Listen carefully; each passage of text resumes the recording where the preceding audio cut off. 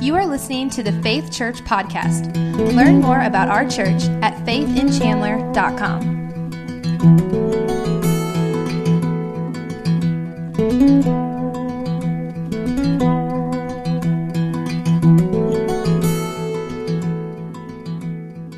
In 2004, Mike Politich could tell that something wasn't right because where he used to enjoy throwing a ball, his arm was really sore and his aim was starting to be off.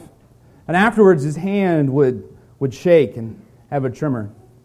His wife said to him later, "Honey, I've noticed recently you don't smile as much as you used to." He thought, well, maybe I'm not smiling because my arm hurts.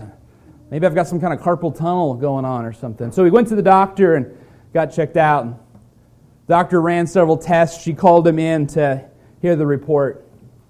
He was only 43, and she told him that he had early onset Parkinson's. And that over the next 10 years, he would lose his ability to walk. His ability to talk would slowly go. He would not be able to use his hands. And for 7 years, his condition deteriorated. Didn't go as fast as some people that have Parkinson's, but his hands were always shaking, struggled to walk. He was constantly having to tell his clients at work that his speech was slurred because of his disease and not because he'd had one too many. But in 2011, there was a new trial study that he was excited to try. This company had come up with a procedure where they would drill 2 holes in each end of the skull and put medicine, a gene therapy, directly into each hemisphere of the brain where Parkinson's disease was believed to be sourced. After the surgery, Mike made incredible progress. His hand stopped shaking. His speech became clear. He was able to walk more steadily. And his doctor was amazed. Because while it's a miracle if someone slows down the progression of Parkinson's, to see the results of Parkinson's reversed is unheard of. She couldn't believe the progress that he had made. 2 years later, as he was still continuing to benefit from this progress, an announcement came out about the trial that he had been a part of. This new trial study, this new trial procedure, the company that had been doing all of these tests, they came out and said, we found that this is an ineffective method of treating Parkinson's. Mike's doctor was crushed. He couldn't believe he had benefited so much, but apparently not many people had. And she wondered if there was something different about his case that made him more affected by the surgery. And so she looked into his individual case now that all of the results had been made public. And what she found shocked her. Mike had not received the procedure. He had received the placebo. He'd been in the control group. They had taken him in, shaved portions of his skull, given him anesthesia, and then drilled 2 small divots in his cranium, and then never put the medicine in. Because they wanted to have a control group to see if people who received the medicine and people who didn't, if there was any marked difference.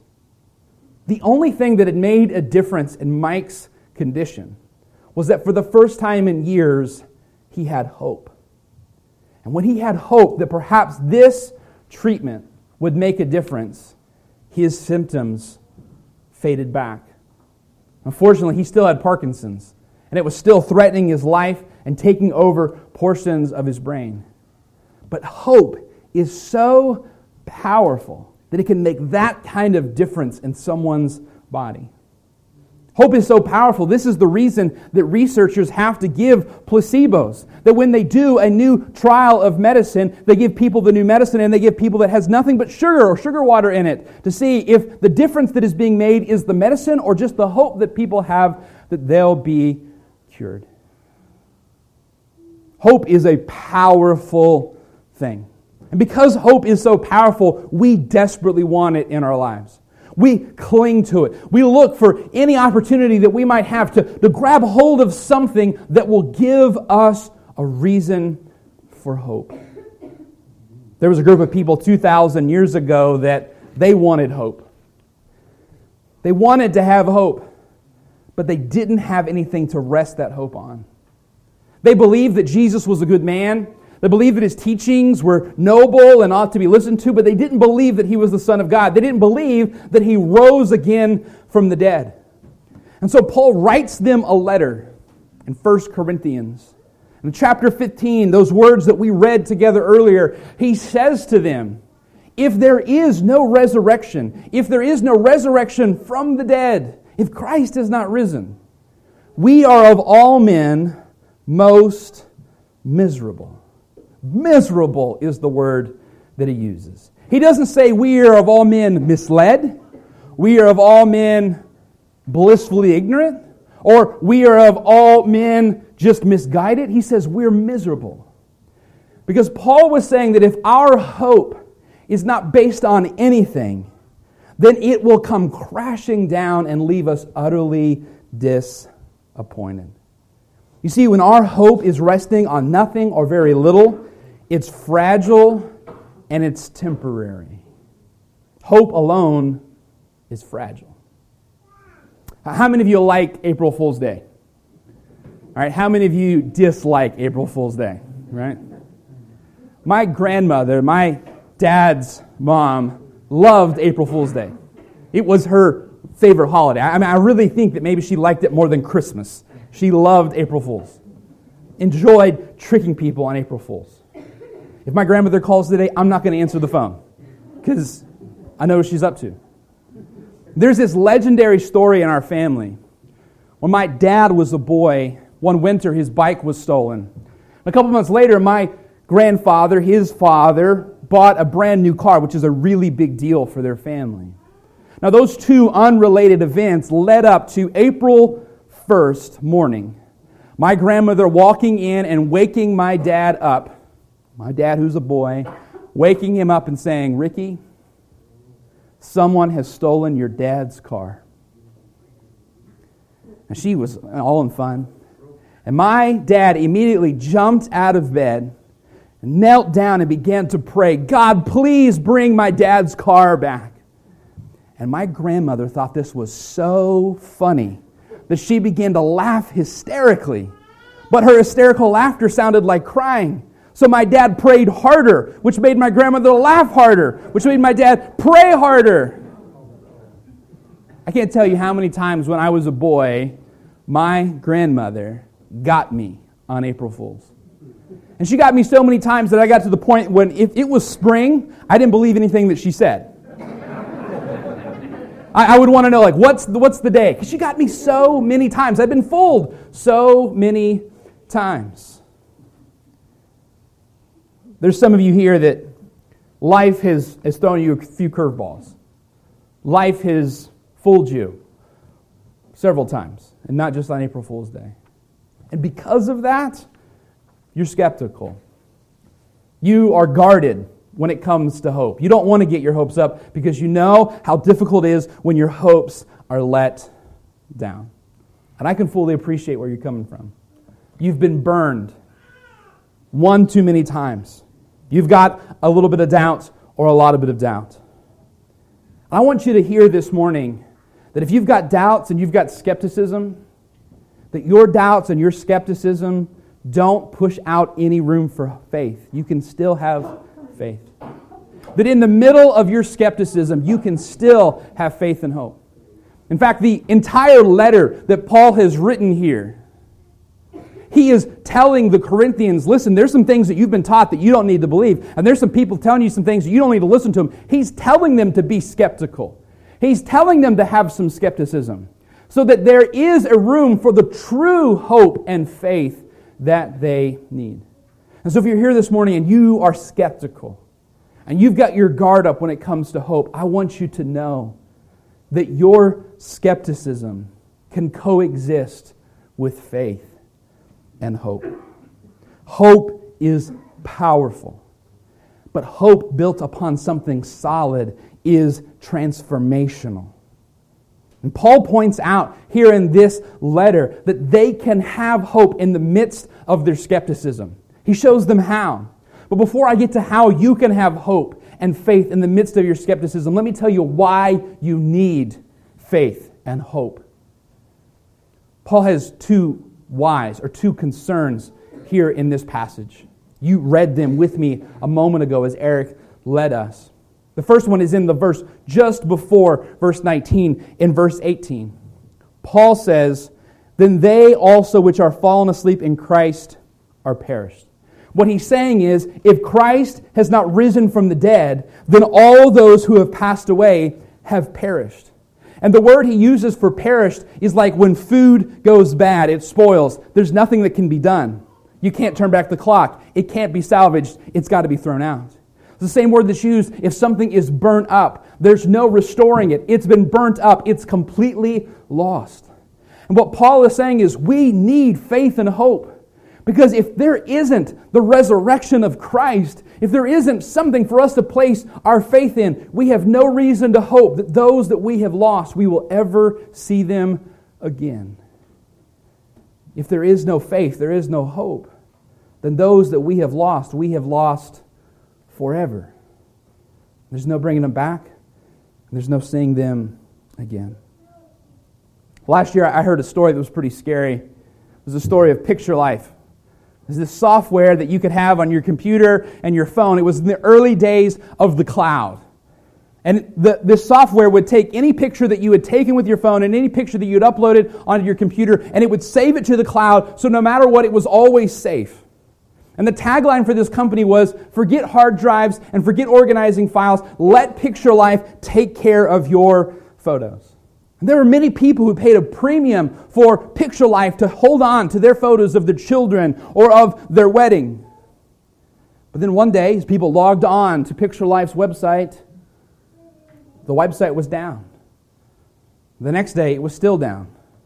And the third day, it was still down. And it became obvious they're not just upgrading their website, something's wrong. But then on the fourth day, the website was back up. And everyone was ecstatic. But when they opened up their profile, they could see their pictures, the file name, the date. But if they clicked on it, the only thing that came up was a blue or green screen. The picture had been lost. If you've ever had a phone that took a swim and you lost what was on it, it was so important to you, you know that feeling of losing something that you can't regain. And these people were terrified that they had lost these photos that'd never be regained. This reporter found the owner of the website. The website had been bought and sold by some other company. He saved all the pictures himself, and he was painstakingly going through the process of uploading these people's photos so that they could regain them. They had been saved somewhere. As tragic as it would be, as scary as it might be to think that the photos of your children were lost, or the photos of your wedding were lost, Paul says we desperately need faith and hope, because without it, we have no reason to believe that we will see those that have gone ahead of us ever again. This past year, I've walked with some people here in our congregation that they've lost loved ones. And this truth, this belief, this hope is transformational for them in that time of grief, to know that they're not saying goodbye forever. But there is a hope that they will see that loved one again. And friend, let me tell you that is a big reason why we need hope and faith. Paul's second reason is in the verse just previous to that one, in verse 17. He says, "And if Christ be not raised, your faith is in vain, and you are yet in your sins." Paul's second reason why you need faith and hope is that if Christ is not raised from the dead, we're still lost in our sins.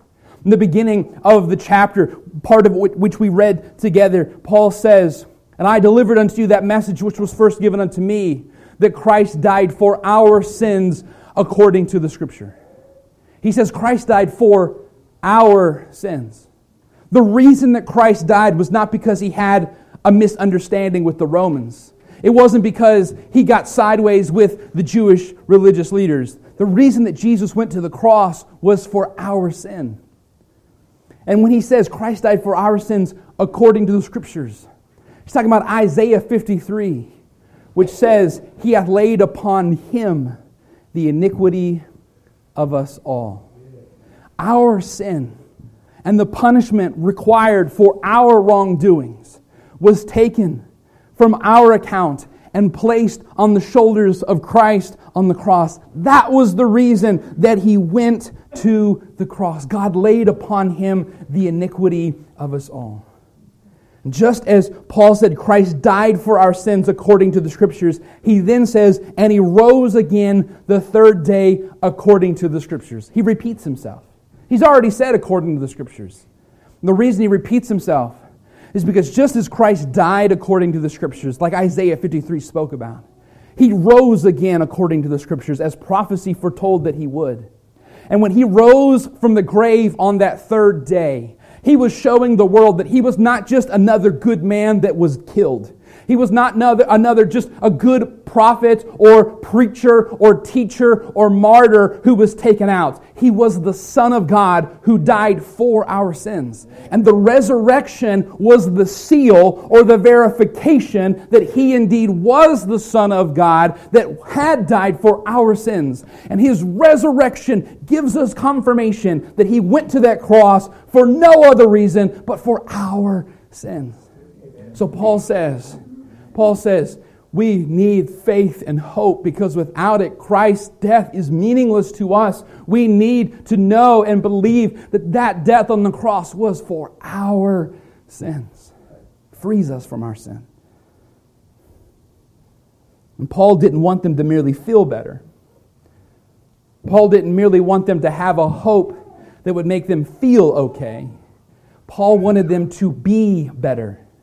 Paul wanted them to be freed from their sins. And because of the resurrection, we not only have hope, we have a reason for hope, and that we have been freed from our sins and transformed. God has made that change in us. In his book, The Power of Habit, Charles Duhigg tells the story of these researchers from UC Berkeley, that they were studying people that were in Alcoholics Anonymous. And they were trying to figure out why some people in Alcoholics Anonymous would do well, stay sober for a period of time. The program would help them. And then they would relapse. And they did interviews with these people. They began to notice that oftentimes when these people that had been doing well would relapse, that there was some tragedy or calamity that came up in their life. There was a loss of job. There was an ending of a relationship. Their children got in trouble. Their parents got sick. So they began to look at people who had stayed sober through those calamities, through those adversities. And as they interviewed them, they would say, well, when your mother got sick, what kept you from going out and getting drunk again? What kept you from picking up that drug again? And they would say things like, well, I just believed that God could help me through it. Now that drove the researchers crazy because you can't quantify faith. You can't quantify that belief. They couldn't walk into treatment centers and say, listen, if you want to succeed, you just need to believe, so believe. It didn't work that way. But as they completed their study, that's what they found. The difference between people who found some sobriety in the program and then relapsed when there was difficulty, and those that found sobriety and remained sober through adversity, was that those who stayed sober had faith. They had belief in God, that He had changed them, that He had brought about this work in them and made them a new person. Hope is powerful, and hope built upon faith is powerful and durable. No matter what storms may come in life, no matter what difficulties we face. This past year, I've seen people in our congregation walk through the most difficult of situations, and I've been moved by their faith and their hope.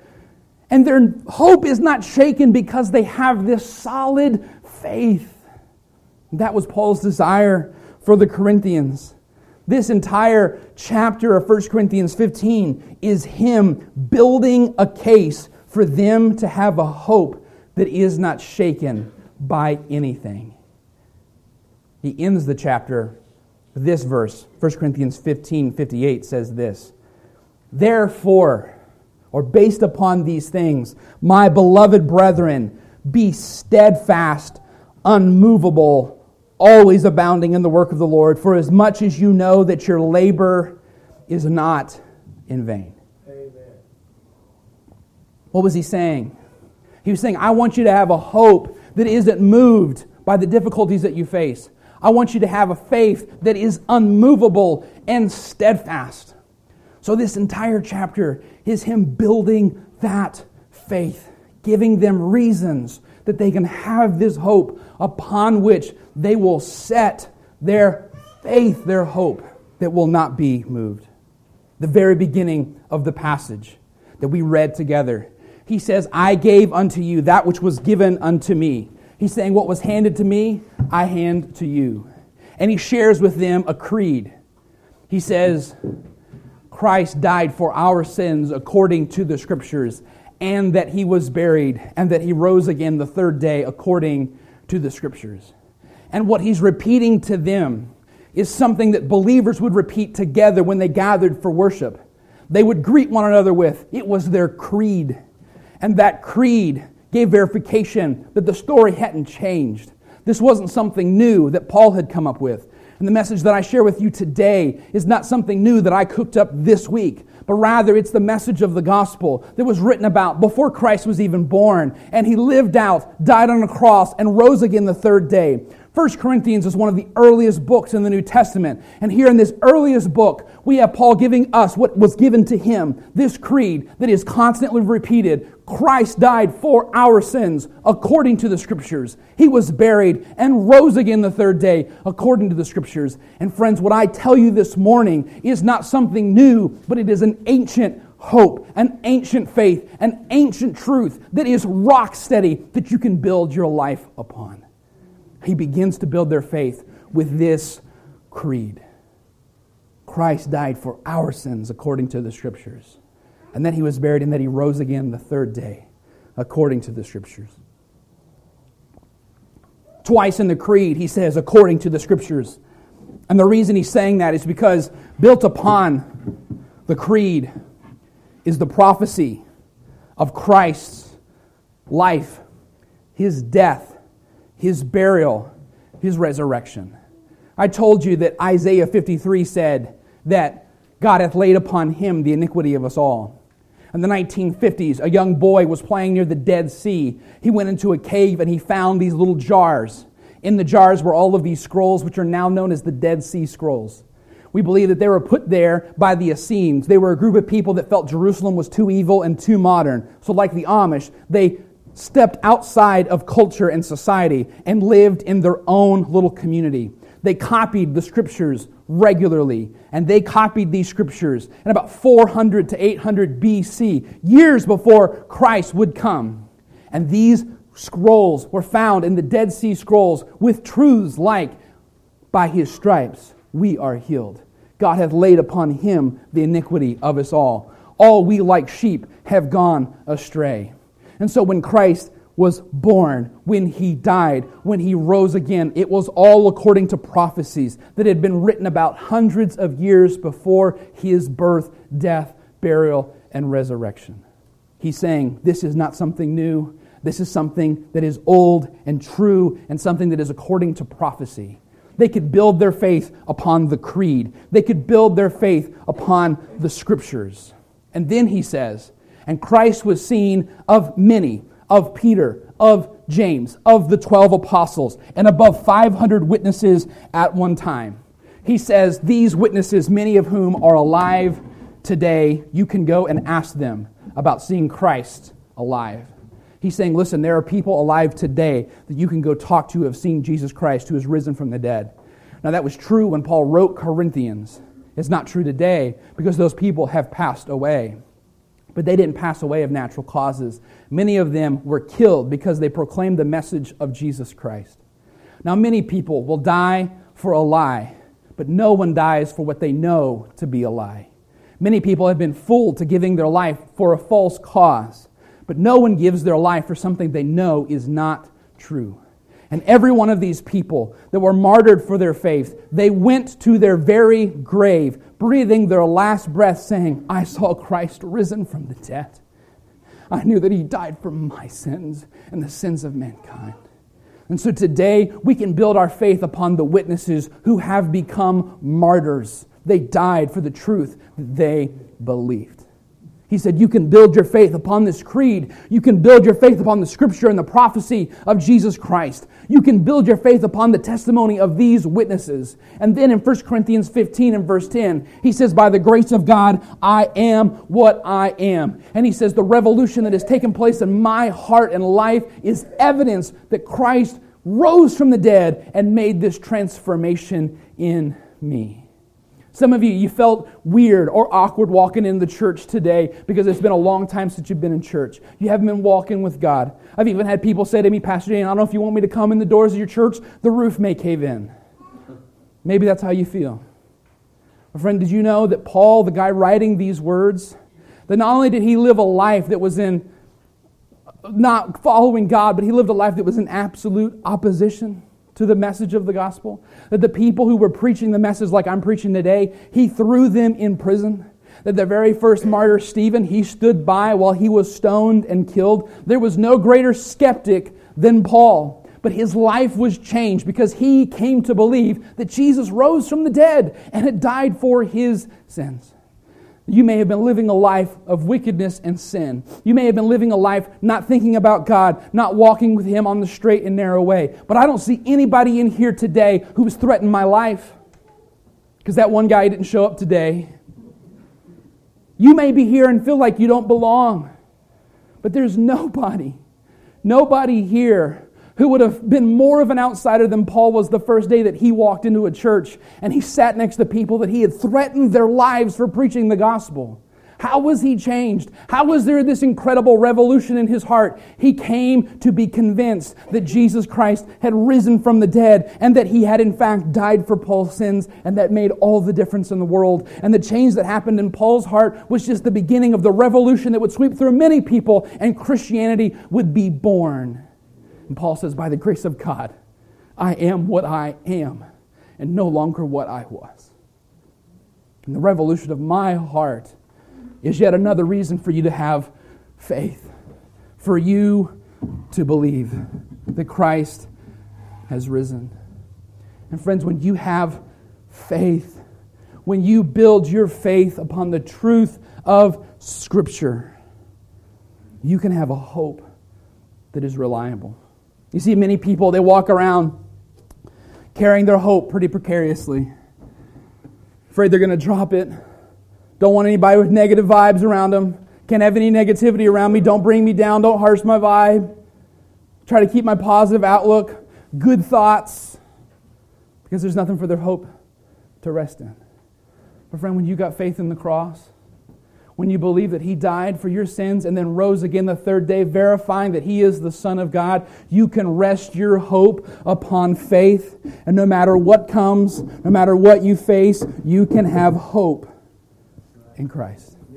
And you can build your hope upon faith. That's my desire for you today. That was Paul's desire for the Corinthians, that they could build their hope upon something that would not be shaken. If you would bow your heads with me, we're going to have a word of prayer, and I'm going to ask you just to look within your own heart. It may be today you want to have faith, but you're not sure that you understand it all. And how can you believe it all if you don't understand it all? We can start with two simple beliefs. The first one's real easy. Do you believe that you're a sinner? Most people don't have any trouble believing that they've made mistakes, believing that they've fallen short of what God requires of us.